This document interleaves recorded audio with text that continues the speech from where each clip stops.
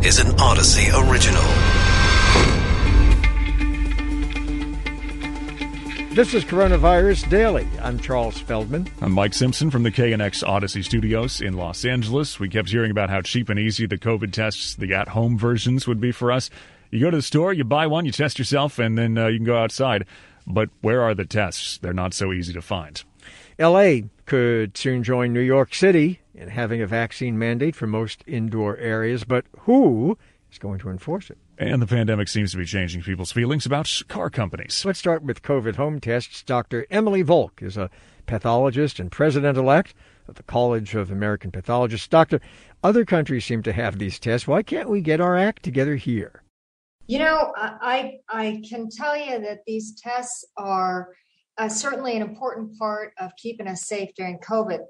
What's going on with the supply chain, I can't speak to specifically, but I can tell you that if you're going to use these tests, you got to be really careful to follow those directions. Mike and Charles, have you guys tried to use these tests? Because I have. Yeah. Yes. Yeah. I mean, you know, the one of them, the Abbott test, was the one that I used. Yeah, I mean, it's a little tricky. You got to, you have to have There's a pamphlet. card. There's a pamphlet. You got to read this whole thing. You got to time it. You got to not touch certain things. You got to put exactly 6 drops into a tiny hole on a card. They could make it simpler. Well, actually, here's the thing. Those tests are, they're fine for what they are, except if you don't follow those directions to the letter, those results are not reliable. Those test results are really only one tool in the many tools that we've got for testing for COVID. So if somebody has symptoms of COVID and they use one of those home tests and they come up negative, they really need to go to an accredited laboratory, I would say a CAP accredited laboratory, to get the PCR test to make sure they don't have a false negative test from that home test. Then what scenario are they, in your mind, the best for? Is it if you are symptomatic and then it does flag you as positive, like that's a pretty good indicator? Because that's usually when they work, right? Right. So I think the risk, is both for false positives and for false negatives. I'm more afraid of a false negative than I am a false positive, right? Because I think a false negative is when you find yourself potentially infecting others when, of course, you really don't mean to. So when you're using those tests, folks have got to read the instructions, and it does matter. If you put 6 drops and it says to put 4, you need to start over. But if you put that card on a hot surface, right, it could give you a incorrect result. But isn't one of the tricks, if you want to call it that, to these tests is you really have to use them to have any value, really often. I mean, yes, you want to use it if you have symptoms but again, in Great Britain where they're given out for free, I know people who they take a whole, armful and they test themselves and their family practically every night. And the more you do it, you get better, at doing it from the technical point of view, but also the more you do it, right, you're going to be more likely to end up with an accurate picture, are you not? It is true. The more frequently you use those tests, the better they're going to work. And the more skilled you're going to get on doing the test properly. But again, if you have a negative test and you are symptomatic, I can't emphasize enough how important it is to go to an accredited laboratory and get that PCR test, which is the best test for COVID. Dr. Emily Volk, president of the College of American Pathologists. New York City requires people to be vaccinated before eating at a restaurant, going to a Broadway show, or an indoor concert. Now, L.A. is set to have the same kind of mandate. City Council votes tomorrow for the indoor mandate. There are concerns, trouble it could cause for small businesses. Mike Feuer, City Attorney of L.A., running for mayor. Mike, unrealistic to have this kind of law if you can't really go out and enforce it? This is a very important law. And let me explain why before we dive into the questions. We need to help support our businesses, and making customers more confident when they go into, say, a restaurant is likely to improve business for indoor locations. We have to also avoid shutdowns. We can't afford another shutdown of our economy. We can't afford to have schools shut down again. Even though we've seen a decline in infections every day, infections yesterday were still 5 times what they were in June. We should be helping to encourage people to get vaccinated. We have what's essentially a surge of the unvaccinated now. And so there are many important reasons to have a law like this in place. And we've seen laws like this be effective in other jurisdictions. Small cities, West Hollywood, Palm Springs, larger cities, San Francisco, New York. It's important for Los Angeles to follow their lead, and it's about time. Okay, so now to the point that Joe Buscaino was making, withholding his vote, saying this is a law that cannot possibly be enforced in a place this large with so many restaurants and people who don't want to get vaccinated, and it will turn into a mess. So will it? Can you enforce this? Well, one could have said the same thing about the mask mandate that's in place throughout our region right now. And in the main, we've seen that mask mandate work just fine. There were occasional incidents, not too many, and I expect the same to happen with regard to this vaccine mandate. I'm just talking to somebody who was in Palm Springs where they have this rule, saying how easy it was on a daily basis to have this in place. Largely in the jurisdictions that have had this rule, they have seen declines in the infection rate, and they have seen compliance with this rule. And I think it was extremely irresponsible to withhold that vote last week by Mr. Buscaino, because the fact is, all he did by withholding his vote was make it harder for businesses to comply, because this rule is likely to pass. They would have had even more time to put it in place.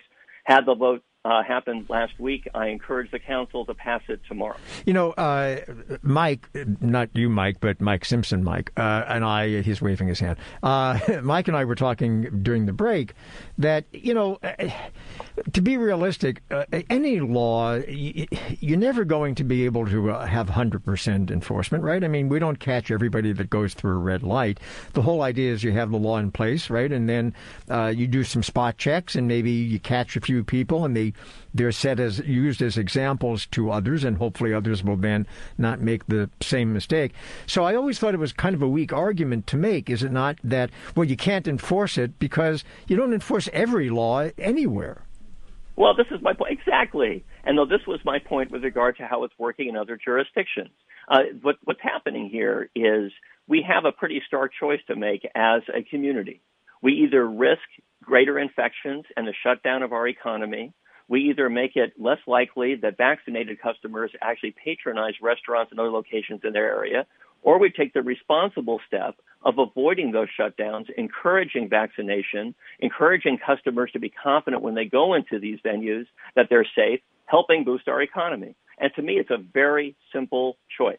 At the end of the day, we've seen, I think, that every step we've taken in this pandemic that has asked for some compliance has led to compliance. The only thing missing is we have a percentage that's declining, but still a percentage of people who've chosen not to get vaccinated. Ideally, this will encourage them to. So let's say there's a restaurant that just is never checking. So what happens? Does word eventually get around and someone comes to look after them? Or, I mean, as a customer, if I go and they're not checking and I feel uncomfortable, I can go to another restaurant. Yeah, exactly. So here's what's going on. The chief legislative analyst for the city is coming back to the council with a report soon on different options for the enforcement you're talking about. As far as a patron's concerned, the enforcement simply is you're not able to go into the establishment. For an establishment that is failing to check, the rule is going to work like this.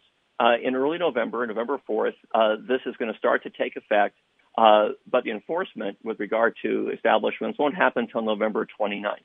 At that point, we'll have in place a regime under which there are some spot checks like you're describing. The sanction is essentially a ticket. It's what's called an ACE citation. It's a monetary penalty.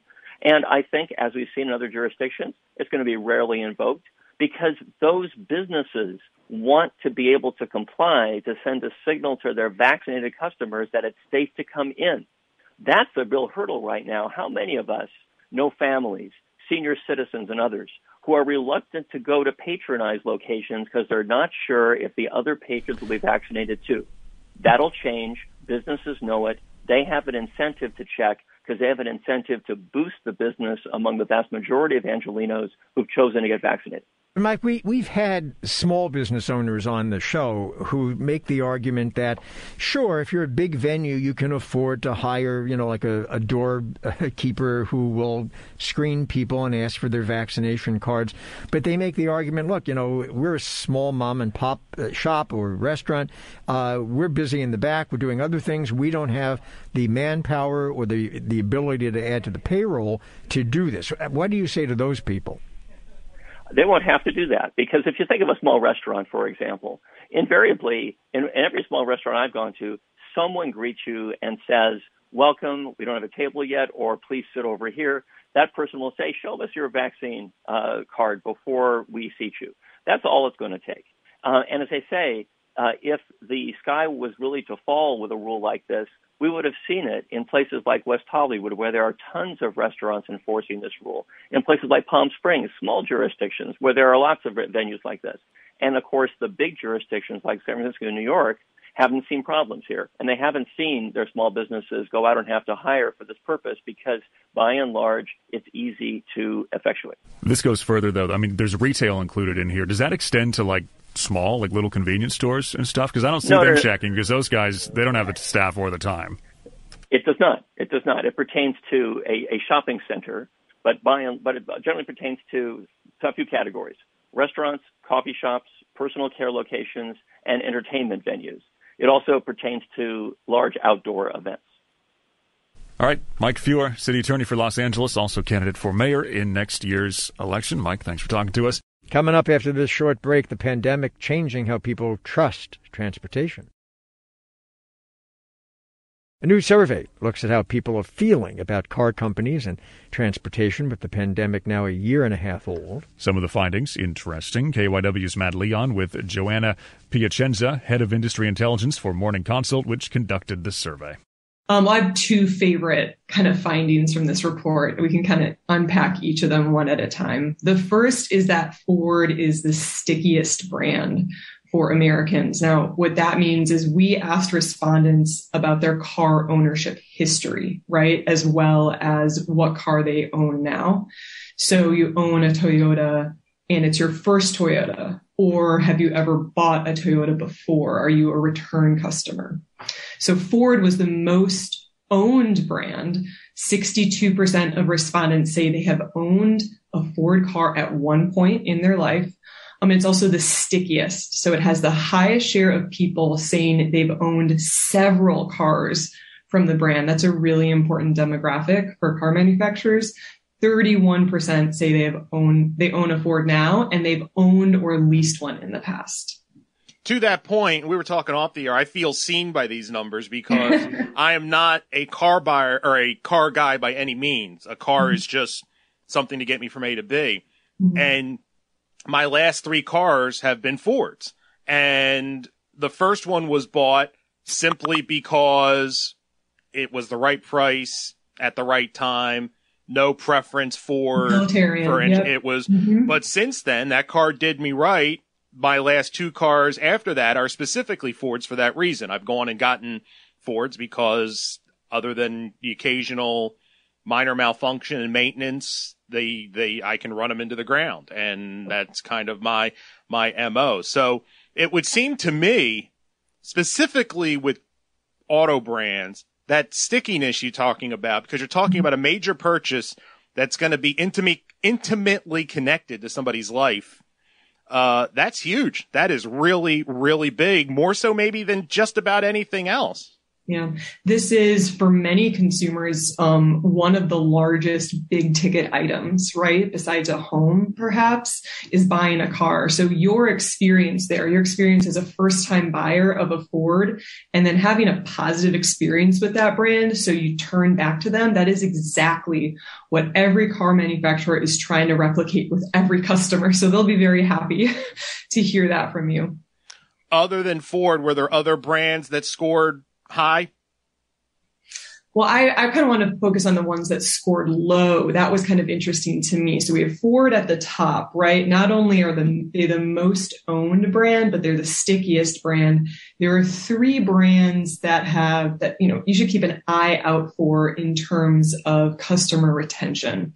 That is Chrysler, Dodge, and Buick. They have the largest gaps between former owners and return customers. So that means that people are saying, I don't own that brand now, but I have in the past and I own something else. They had enough of a negative experience with that brand that the next time they chose to purchase a car, they went with someone else.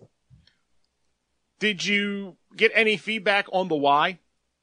Did you dig down that deep on specifically with that? No? See, this is why I like our conversations, because I just have a Word doc up of all the things that you ask, because this is good future research, right? Why? Why did you go with another brand? Another interesting question I have is first-time buyers. A lot of people purchased their first car or purchased a car during the pandemic. 40% of people who own a car said that they purchased a vehicle in the last year. That's huge. And that goes up among Gen Z and millennials. Younger consumers were really kind of driving car purchasing during COVID. And I guess, once again, something that jumps out at you but makes sense when you think people want their space. They don't want to have to rely on other people for their physical safety in the middle of a pandemic. But I guess that is made complicated by the fact that we're having this chip shortage and cars are tough to come by. So it's kind of a perfect storm for the market. It's really, car makers are really having a headache right now. Kind of early on in the pandemic, flashback to spring 2020, everything stalled, right? Consumers were not purchasing cars. They weren't going out into lots, interacting with dealers, because we were still really learning how the virus spread and folks were being a little bit more conservative. Then we saw that giant jump in car sales, right? And because of that pause, because of the time period where there weren't a lot of consumers buying cars, a lot of car brands paused their own chip orders, right? And so that's kind of what we're seeing, this domino effect now. And of course, car brands are going back to the chip manufacturers and saying, hey, we'd love to, up our order, but, they're a business, they've moved on. And so it's going to be a rough time for the car industry over the next 6 months because of this shortage. And I'm interested, when we're talking about brands that people get and then they don't come back to, maybe that shows the power of their advertising, that they're able to bring people in, but then the actual product isn't able to keep them. Yeah. So this report kind of looks at 2 important factors for trust, right? Building it and breaking it. And if you look at the specific responses in this report for how trust is built in the car industry and then how it's broken, you see 2 different reasons, really. And that's interesting to me because in previous reports, what has built trust, if you don't do that, it breaks trust. But for the car industry, it's a little different. So cost builds trust. If you are honest and transparent about your pricing, if you have good value for your price, that is going to build trust among consumers. Safety breaks trust, right? So low safety ratings, something going wrong, malfunctioning with the vehicle, that's something that's going to break trust. So if that happens, I can see consumers going to another brand. But that first point, cost, building trust, I think one of the things I keep going back to is I think there's this really incorrect trope of kind of the dishonest salesman when it comes to trust in the car industry. And a lot of people go to a dealership or go to purchase a car. They always think that, they always think that they could get a better deal. So I think that's why we're seeing costs coming up so much in kind of building trust. And there was also, you asked questions about warranties and, not honoring a warranty, stuff like that. That can be another problem that in terms of breaking trust, no? Huge trust breaker. So 74% of consumers would stop buying from a car brand if it didn't honor its warranty. Now, the good news about this is I think this is an easy thing for car brands to follow, right? A lot of the times in our previous reports, the responses for the highest share of people that would stop purchasing was something more nebulous like stopped being reliable. That's a pretty vague term and means something different for each brand. For this one, it's very cut and dry, honoring your warranty. The other thing I want to highlight about this is it's a relatively high share of consumers compared to other reports that we've done, 74%, 3/4. That's a lot of consumers who would completely abandon a brand if that trust was broken. You mentioned earlier ride-hailing apps and the numbers there, and I found that really interesting. First of all, give me the top line, what you found. Yes, so this is some trend data we have at Morning Consult. Back in 2018, we asked how safe people felt while they were using ride-hailing apps. And at the time, it was 47% of U.S. adults saying that they feel comfortable using a ride-hailing app, Uber, Lyft, to get around. Now, considering the pandemic, considering what we went through where social interaction was all but taboo, I expected those numbers to go up as ride-hailing has become more popular since 2018, but not necessarily as high as they've gone. Right now, it stands at 83%. 83% of the public feels safe using a ride-hailing app. That's great news for Uber and Lyft and other apps in that market. You know, I do think that car rental brands and car brands have their eye on the share economy within mobility. But for the most part, considering how good sales have been for cars, it's more of a nuisance than an actual disruptor or a threat to the industry. Johnson & Johnson reportedly planning to ask federal regulators this week to approve a booster shot. The New York Times says federal officials have become increasingly worried that the more than 15 million Americans who received the Johnson & Johnson vaccine face too much risk of severe COVID. The FDA scheduled a meeting on October 15th of its expert advisory committee to discuss whether to grant emergency use authorization of a J&J booster. This is an Odyssey original. Find us on the Odyssey app, Apple Podcasts, Google Podcasts, and Stitcher.